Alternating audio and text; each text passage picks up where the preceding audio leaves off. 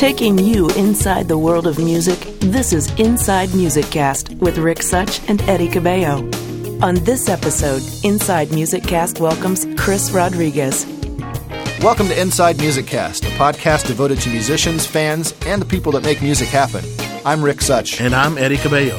Welcome everybody from around the world. And as Rick mentioned, Inside Music Cast is devoted to bringing you candid interviews, news, and information with the musicians, fans, and people that make music happen. That's right. This is the podcast that goes beyond the pop star and features the talent behind the talent. So if you're ready, let's get started.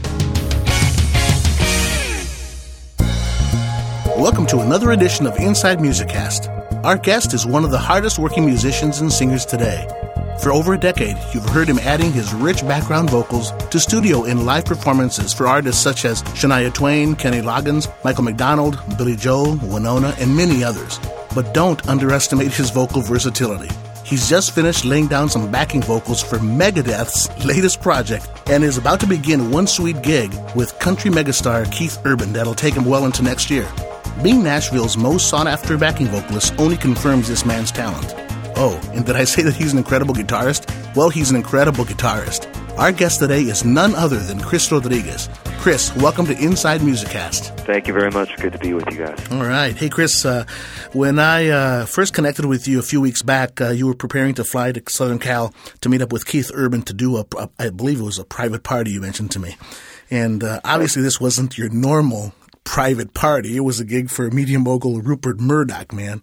Heavy duty, you know. Pretty heavy duty. How was that gig? I mean, it was, this is not only the owner of like Fox Television and the New York Post. How was that to play in a gig like that? Well, I think this will really say it all. As I looked over across the stage, maybe 10, 20 feet from the stage, on the opposite side of the stage where I was, a clapping and smiling President Clinton was there the whole show. Holy cow. So it was kind of that. Wow. It was kind of a room full of luminaries. You know? No pressure, right? Yeah, and I guess, it was a birthday party for Rupert, but it was also they had a week-long kind of think tank. I'm getting the gist that this is what he does every year for his birthday. He kind of hosts this a big think tank party. Yeah, like for, the Deputy Prime Minister of Israel, Shimon Peres, was there. Oh, I mean, God.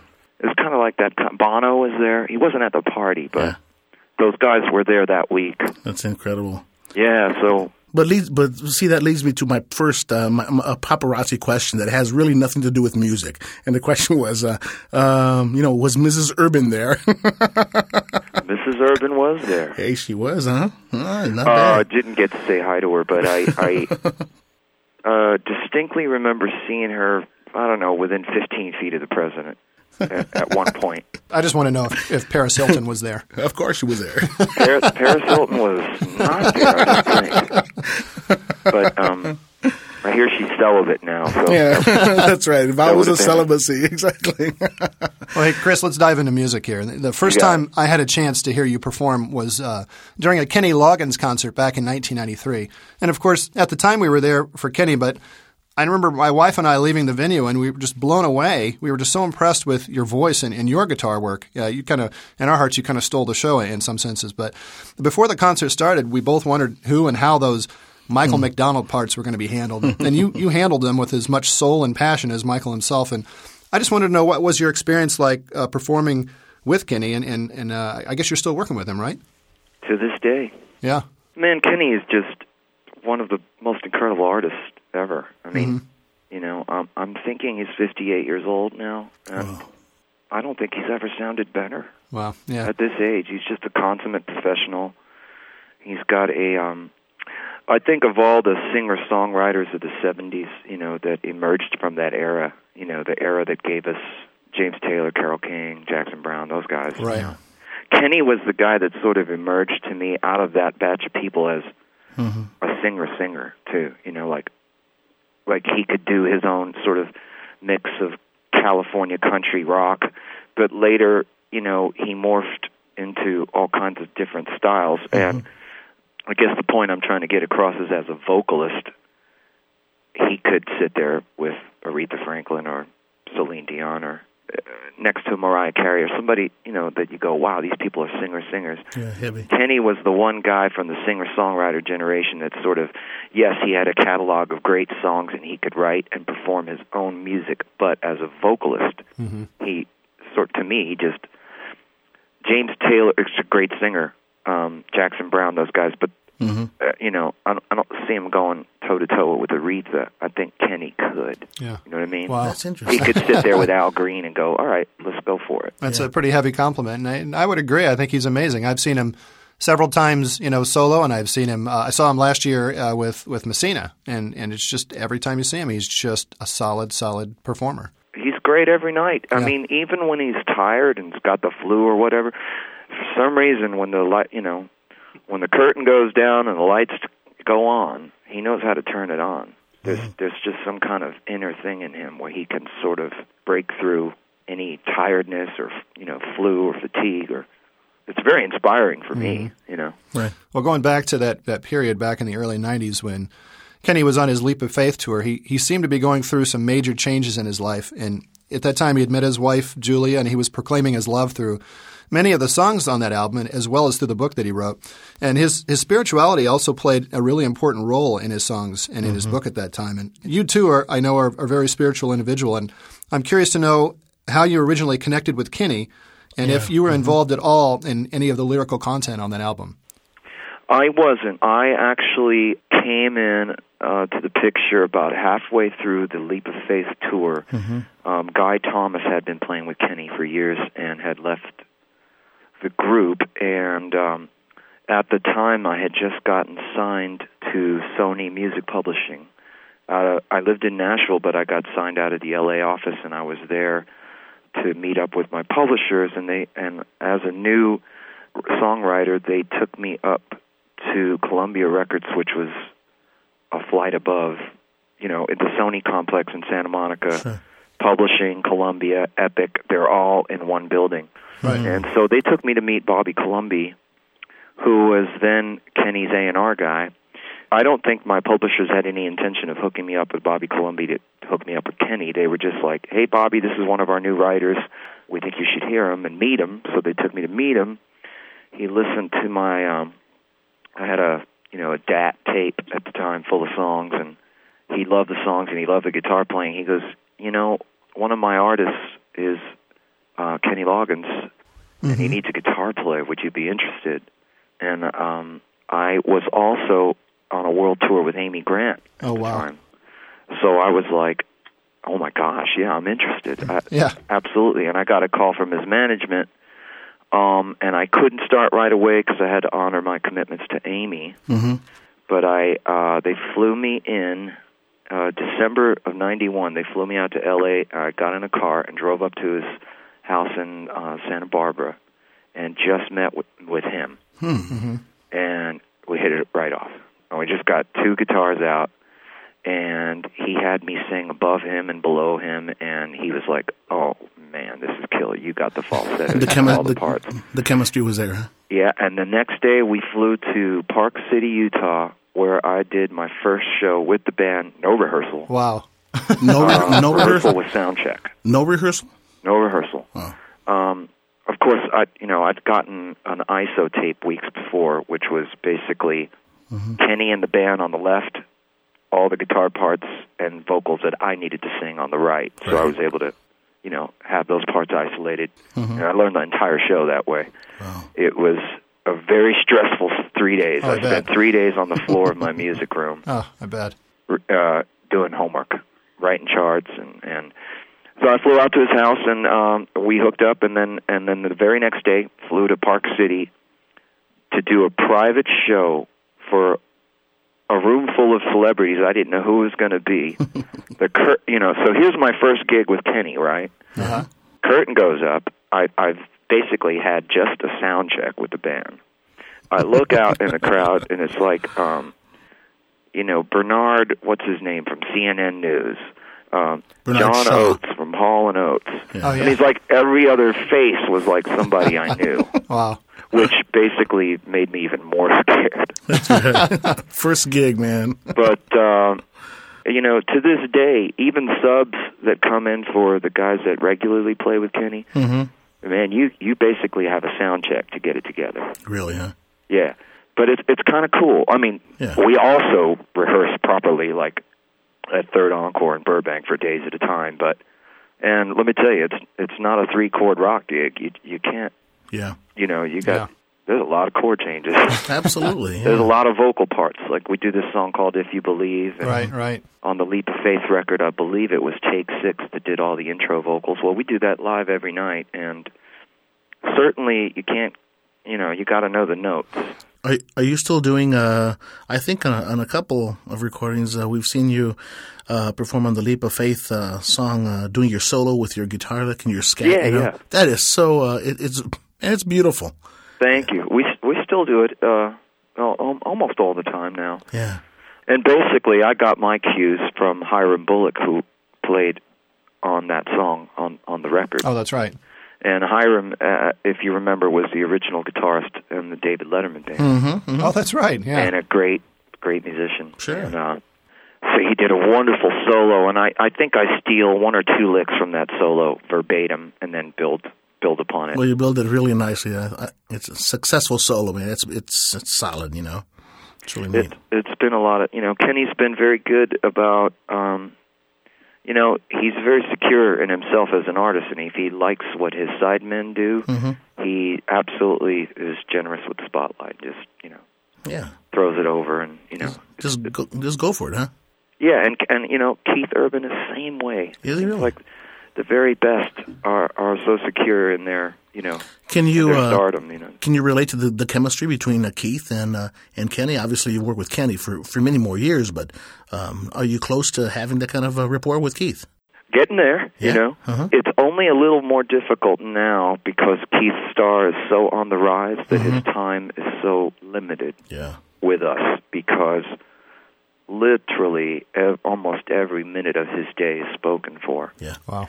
So we haven't had the hang time per se that I've had with Kenny, but I'm sure it's coming. We're getting ready to have a very busy 2007, so we'll be in every town across the globe all year long next year. So we'll talk a little bit more about that. I want to tell me a little bit about, you grew up in a Bronx. You're a Bronx guy, and you spent the better part of your childhood there before you moved to Miami. That's right. And I read somewhere that you knew really, even as early as first grade, as to that you wanted to, dedicate your career to music. And I just simply find it amazingly that just instinctively you knew that at such a young age that that's what you were going to do, and it followed with a very successful career. I mean, were any of your family members musically inclined? Where did you grab that from? Well, they were not professional musicians. In fact, my father worked in retail his whole life.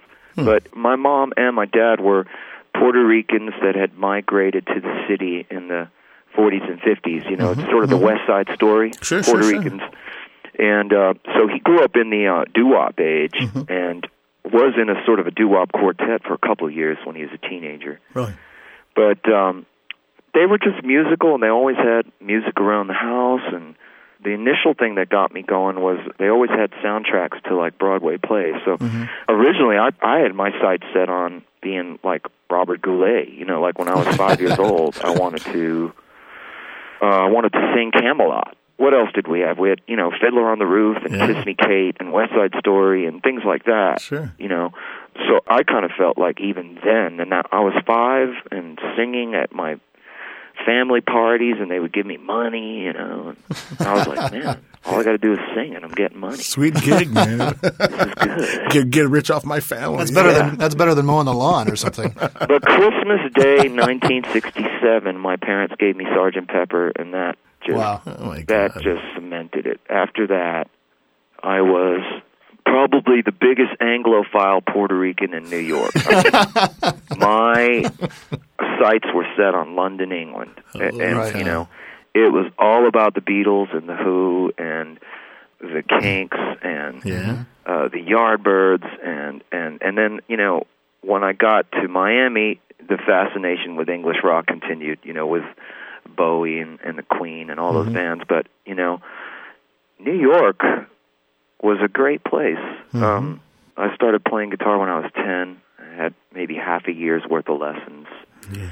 And it wasn't till I got to Miami, though, when I was almost 14. The day I started school there, I joined a band. Did you really? Wow.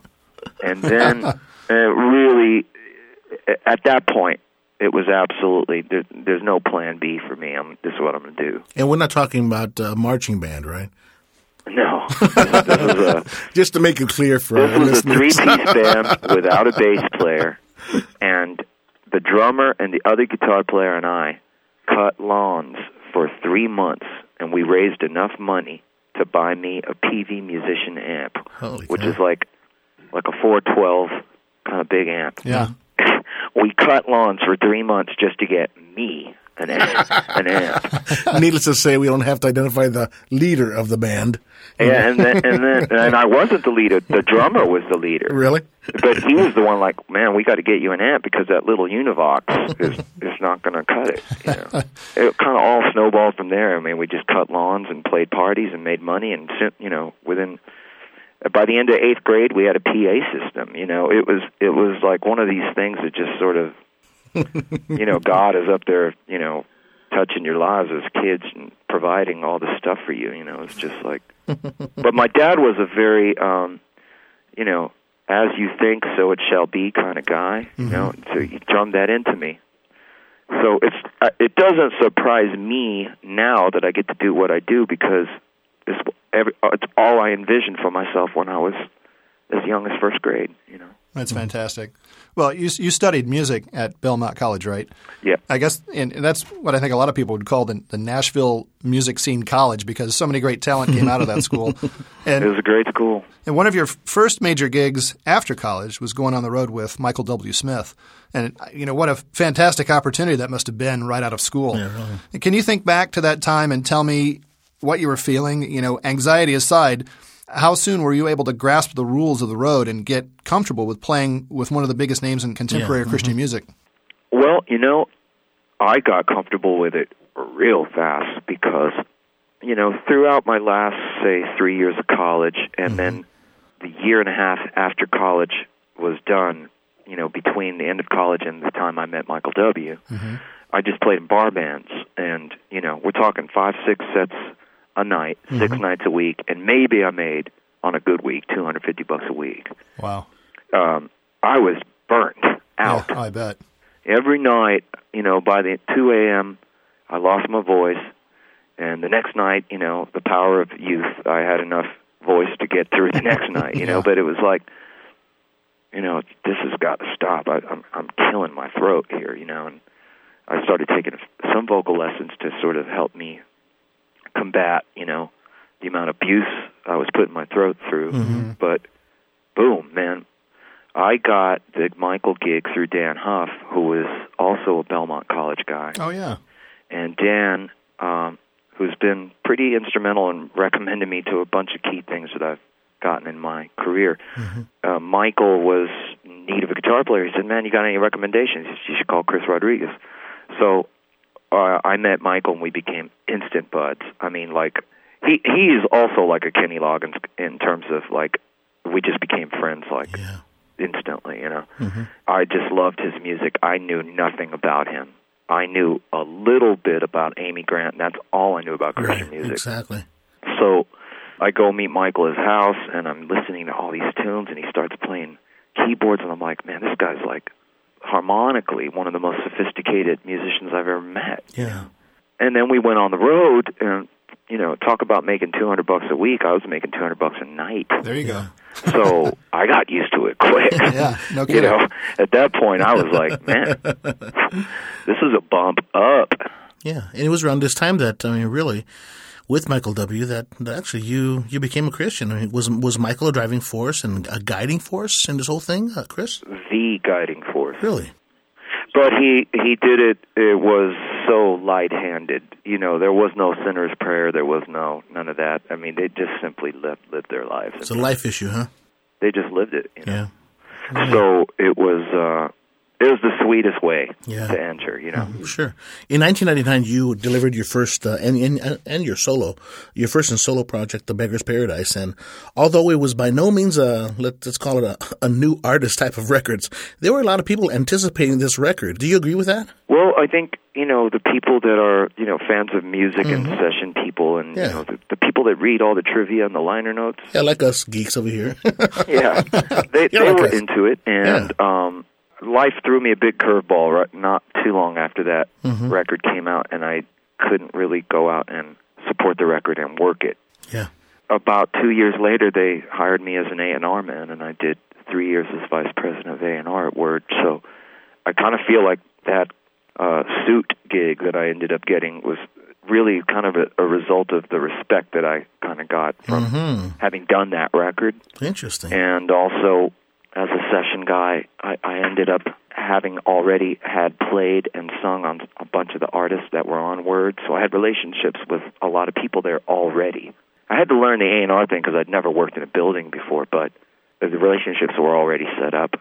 And so that was kind of cool, and I think the Beggar's Paradise record, it was a shortcut to getting to the A&R thing. I understand that the Beggar's Paradise project was comprised of songs that you started to work on several years in advance of its release. And when you first started writing these songs, you weren't able to finish, but you somehow managed to get back to these songs years later and complete the album. What happened in your initial attempt to write these songs that delayed your progress? And had these songs been completed on your initial attempt, do you feel that the content would have been much different than the eventual outcome? Well, actually, the songs were, with the exception of maybe a couple songs that have been sitting around for years, most of those songs came together within a year of me recording them. Oh, yeah? I mean, I think lyrically they were focused and sort of compressed into a time period there. Yeah. Let's see, the record came out in 99. Right. Probably the majority of the songs were written after 97 and in 98. Oh, okay. And two songs, which the one that became a single, which was called This Time Around, and a song called Saved, were written and recorded after the record was done. Like, I recorded the record, delivered it, and the radio people at the record company went, well, we like the record, but we're shy of having singles for radio. Can you go in and, write some more? Yeah. It's the classic, go write us some more. I really like Saved. I've listened to Beggar's Paradise a couple of times, and Saved was a great track. Yeah. Thank you. Really nice chord progressions. That song and This Time Around, which ended up being singles, were the last additions to the record. Wow. So, really, the record does have sort of a compressed time period where it was written. Well, the one that pops out to me is the one called Your Love, and that had although the guitar riffs are sort of a little on the backside behind, and you really tore it up on that, man. If you to play off, if you notice the guitar work on that, I think that's a pretty hot cut, That's the best. It's the best guitar moment. That's the one guitar moment.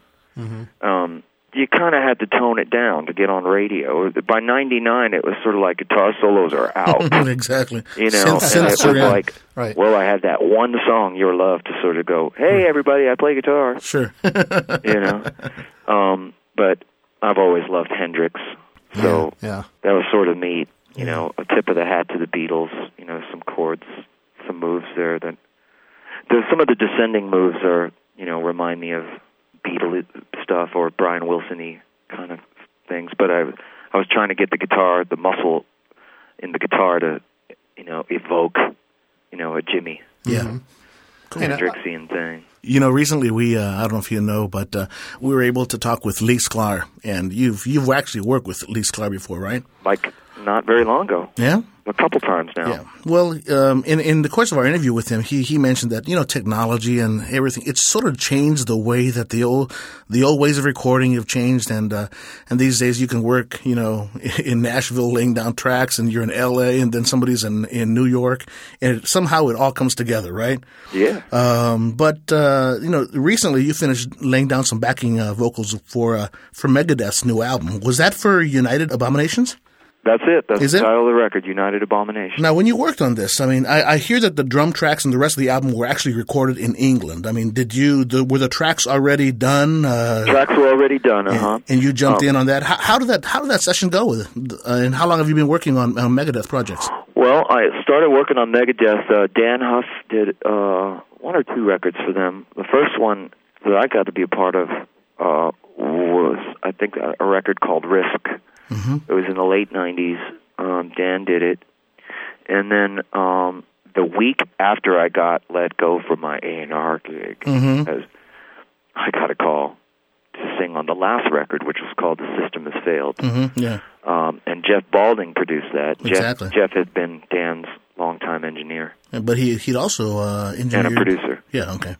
And he's producing the new one, United Abominations, and I just got that call, which initially I was supposed to sing on that in L.A. when I was out there working with Kenny. You know, I have in early July of this year, I did, first 10 days of July I was out with Kenny. And I was going to go sing on Megadeth stuff at night when I was done with rehearsal, but Dave Mustaine had not finished writing all the lyrics, so no lyrics, no lead vocals, no backgrounds. You got it. But I get the call from Dave because I'm sort of like his vocal body double, you know. Yeah, right, exactly. I can sneer just like him. How would a sneer like that sound like, Chris? Just for example. You're the mighty Odin. You know. I like it. Except, a third above. Or this time, though, last record, we got into some pretty heavy stacks, vocal stacks. Really? This time it was just a little more simpler. I think he wanted it to be a little more real and something that the band could, convincingly pull off without the help of a lot of, vocals on Pro Tools to play along to, kind of thing. So we got 12 songs done in probably 16, 17 hours of singing, which is, that's moving pretty fast. Yeah.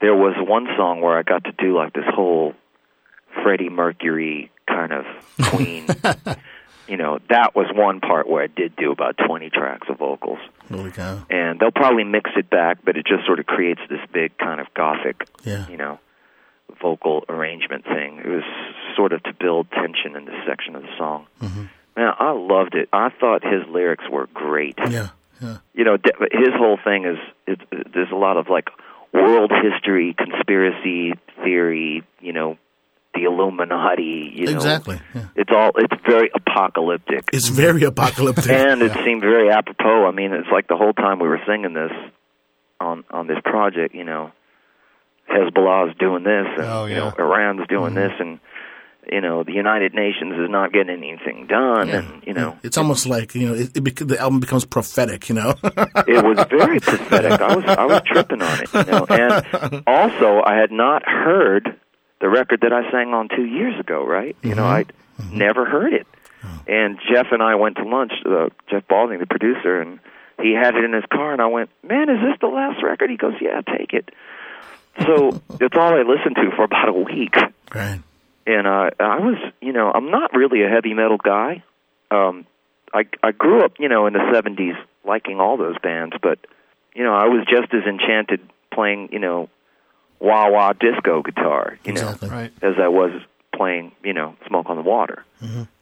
But I got to say, I got a lot of respect for Dave Mustaine. And the record from 2 years ago, the drummer was Vinnie Colaiuta. Right. And, Balding was telling me, Vinny, it took him like an hour and a half to chart out every song because it was that complex, The complexity and the execution necessary to make that music sing, it's pretty heavy duty. Yeah, I mean, I you guess... You got to know your stuff. And Vinny, I guess a new band member, isn't Jimmy Lee Sloas? And Jimmy Lee played bass. I mean, gee whiz, he was all over. It was almost like I was going to... For a while there, people were saying, hey, the Megadeth was going to disband, and all of a sudden a new band pops up, and I'm like, you have Jimmy Lee and Vinny, and I'm like, man, it's revived again, Yeah, and after I got a copy of that record from 2 years ago, I went on Amazon.com just to read reviews, and which I expected people to be negative because it's session players and Dave, right? Yeah. But most everybody was like, thank God Megadeth is back. He's back to doing the speed metal the way it's supposed to be, you know. Mm-hmm. And he did it with two others, you know, session pros. Absolutely, yeah. Hey, Chris, you're blessed with an incredible vocal range. And can you talk a little bit about your singing technique? And I'm talking about how you use your voice when you're singing behind a main vocal like Keith Urban or Michael W. Smith. Do you sing differently than if you were, singing lead? And what do you try to achieve vocally? Yeah, that's good. Well, I try to blend, and I try to, obviously they want me in the picture because they like my sound or my individual sound, but sometimes you got to be almost invisible, you know? Right. So if I'm singing behind Keith, I try to basically have at least one of my eyes peripherally on his, watching him. Because I like to see where he's cutting phrases off. The crowd rules Keith. He goes with that crowd. Right. And so sometimes he'll just stop saying, and go hang out with the crowd. It'd be pretty dumb if I'm out there, singing while he's not. So, well, that's one thing about country audiences. They love to sing with the star, Yeah, and so my eyes are always on Keith and Kenny. At least peripherally, I'm watching them, and then there's a time to step out, and then there's a time to step back and be invisible and be right behind them. Right. Where you're sort of melting into their vocal quality and you're just trying to be their vocal body double. Yeah. Well, on that note, when I think of groups that are infamous for their background vocal work, I think of a little handful of these classic groups the Bee Gees and their harmonies, the Eagles, Crosby, Stills and Nash, Manhattan Transfer, and don't laugh at this, Rick. I mean, I'm gonna throw in for beautiful background vocals, Richard Carpenter and the Carpenters. Okay. No, man, I'm a huge Carpenters fan. But my question is, they're also wonderful in their background vocals and the substance that they contribute to their records, but they're not necessarily the best soloists. I mean, explain that a little bit. How can that happen? Well, it's the power of the song. Yeah. It's just it's the same thing with Dylan. Nobody's ever going to say, man, what a great singer. But he's a great singer. You know what I mean? These guys have their singing is their style. It's their idiosyncrasies, their limitations are their assets. Oh, it's their character. It becomes their character, like a Randy Newman, for example. Yeah. Randy, I remember the early days of MTV thinking, man, all these English groups, man, they don't sing well. They're nobody's ever going to say that David Byrne from the Talking Heads is Luther Vandross. Right. You know what I mean? But right. He's David Byrne. Yeah. I can't imagine anybody else saying, you might ask yourself, I can't imagine a singer doing that, but he does it with such, confidence and attitude. Oh, yeah. To me, the songs always seem to dictate what needs to happen there vocally. There are moments when I'm singing with Kenny, like on Leap of Faith, right before my guitar solo starts, I go, you're right. You've done all a man can do. Yeah. And I'm really singing it out. That's my spot to step out. So Exactly. boom, Chris Rodriguez comes out. Yeah. But when I go back into the chorus and I'm going, homeward, I'm just trying to be Smokey Robinson, the way Smokey did it on the record. It's shifting gears in the middle of the tune. Shifting gears, yeah, right. and Kenny's very great at being able to go shifting characters in his voice. It's just like McCartney had 20 different singing voices. He had the Lady Madonna, he had that covered throat. Exactly. He had the sweet voice of And I Love Her. He had the Helter Skelter rock voice. Yeah. He had, Rocky Raccoon was kind of like the, animated faux cowboy country. Billy Joel, same deal, man. These guys were vocal character. Yeah. They were like the Robin Williams of vocals. They could just do characterization. Instead of a character actor, you have a character singer, These guys. Yeah, you're right. And playing top 40 for the amount of years that I did, like when I was in college, I had to be Sting on one song. I had to be Steve Perry on the next. And you I had to be Michael Jackson on the third song. It was it was a great education in shifting. Yeah. And years after that, I started doing a lot of sound-alikes, like these K-Tel Presents kind of records. and it was they only paid $150 a song, but it was a great exercise in just learning how to copy. And a little lesson in pop history, too, huh? Yeah, and also when you're doing these sound-alikes, you get inside the song, and you really know why the song was a hit, you know? You know, wow, I've listened to this 1,000 times. I really never realized that the vocal does this. And, you know, it's all in these little minute details that the magic happens, it seems. Hey, Chris, you know, we know that singing almost every night can take so much out of you. In fact, I don't know if people actually know how tough singing can be on vocal cords, and I'm curious to know your regimen on how you care for your voice, and do you have a warm-up ritual before gigs? Yeah, absolutely. I warm up a good hour before the gig starts. I start warming up, and actually, to tell you the truth, I warm up before even sound check because you can blow your voice out at sound check. So, like, for instance, I'm leaving for sound check in 25 minutes. Man, on the way there in the car, I'll be already humming and soft scales, and then about an hour before the show, I just get into a corner. Usually, I like to go face the wall, sing right into the corner, interesting, so I can hear myself. Yeah, and I'll just do scales. And Keith was real cool. He would let Jerry Flowers and I sing an Aerosmith song. He would take like this 4-minute break right in the middle of the show and split. No kidding. Dan would do this Aerosmith song called "What It Takes." Well, it takes a lot to sing that song. As you can imagine, it takes a lot to be Steve Tyler, and who's one of the most. He's the best vocalist I've ever seen live. Right. Yeah. He's the best. Wow. He just, at least the nights I've seen him, he's just perfect. That's neat. And he sings high, and I know that boy's been vocally trained. We just have one last question for you, Chris. You bet. We'd like to ask all of our guests this, and what's on your iPod these days? What kind of music does Chris Rodriguez like to listen to? What do you have on there? Man, I've got everything. I've got some, like, live Pat Metheny, where he's, like, at a club playing songs from Bright Size Live, which was his first record from, 28 years ago. Yeah. I'm listening to that.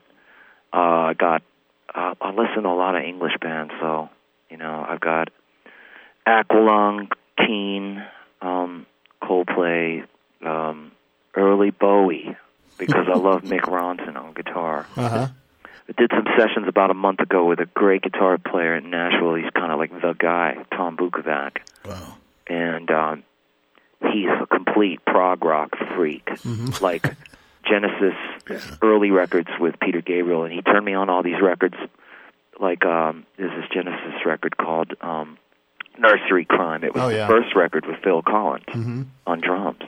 It's unbelievable. Really? That's a great album. It sounds like $1 million. I mean, it sounds like it was recorded yesterday. Oh, I know. Yeah. Switchfoot, Gretchen Wilson, Montgomery Gentry, Bryan Adams, Marvin Gaye, The Tubes, Dwight Yoakam. Keith broke out in the guitars and Cadillacs at Soundcheck a couple months ago. I was like, I am going to buy everything Dwight Yoakam ever put out. He played the Pete Anderson solo note for note. Freaked me out. Did he really? I mean, I'll tell you, I love English bands, but you give me some Bakersfield country with some twang and guitar, that stuff freaks me out. Like, I am like no other Puerto Rican, let me tell you. You are not. I am like... Gee whiz. Hey, Chris. There's a band called Elbow out of England. I love them. Elbow? I'm writing that down. Gee whiz. Real Peter Gabriel-esque vocalist in that band. Hey, Chris, thank you so much for spending some time with us, and we wish you the best, especially on the next leg with Keith Urban, and we just want to thank you for spending some time with us, okay? You bet. Thanks so much. Special thanks to Chris Rodriguez for joining us on this episode of Inside Music Cast. Our goal is to bring you a new podcast once every other week, so be sure to check your podcast downloads for the next episode of Inside Music Cast. If you have a question or a suggestion for the show, please drop us an email at input@insidemusiccast.com. That's input@insidemusiccast.com with one C. For Eddie Cabello, I'm Rick Such. Stay subscribed to Inside Music Cast, and we'll see you next time. Thanks for downloading Inside Music Cast, the podcast devoted to the musicians, fans, and the people who make the music business happen. Your subscription is appreciated, so be sure to check your podcatcher for our next episode. You can also visit InsideMusicCast.com for additional content. If you'd like to contact us via email, the address is input@insidemusiccast.com.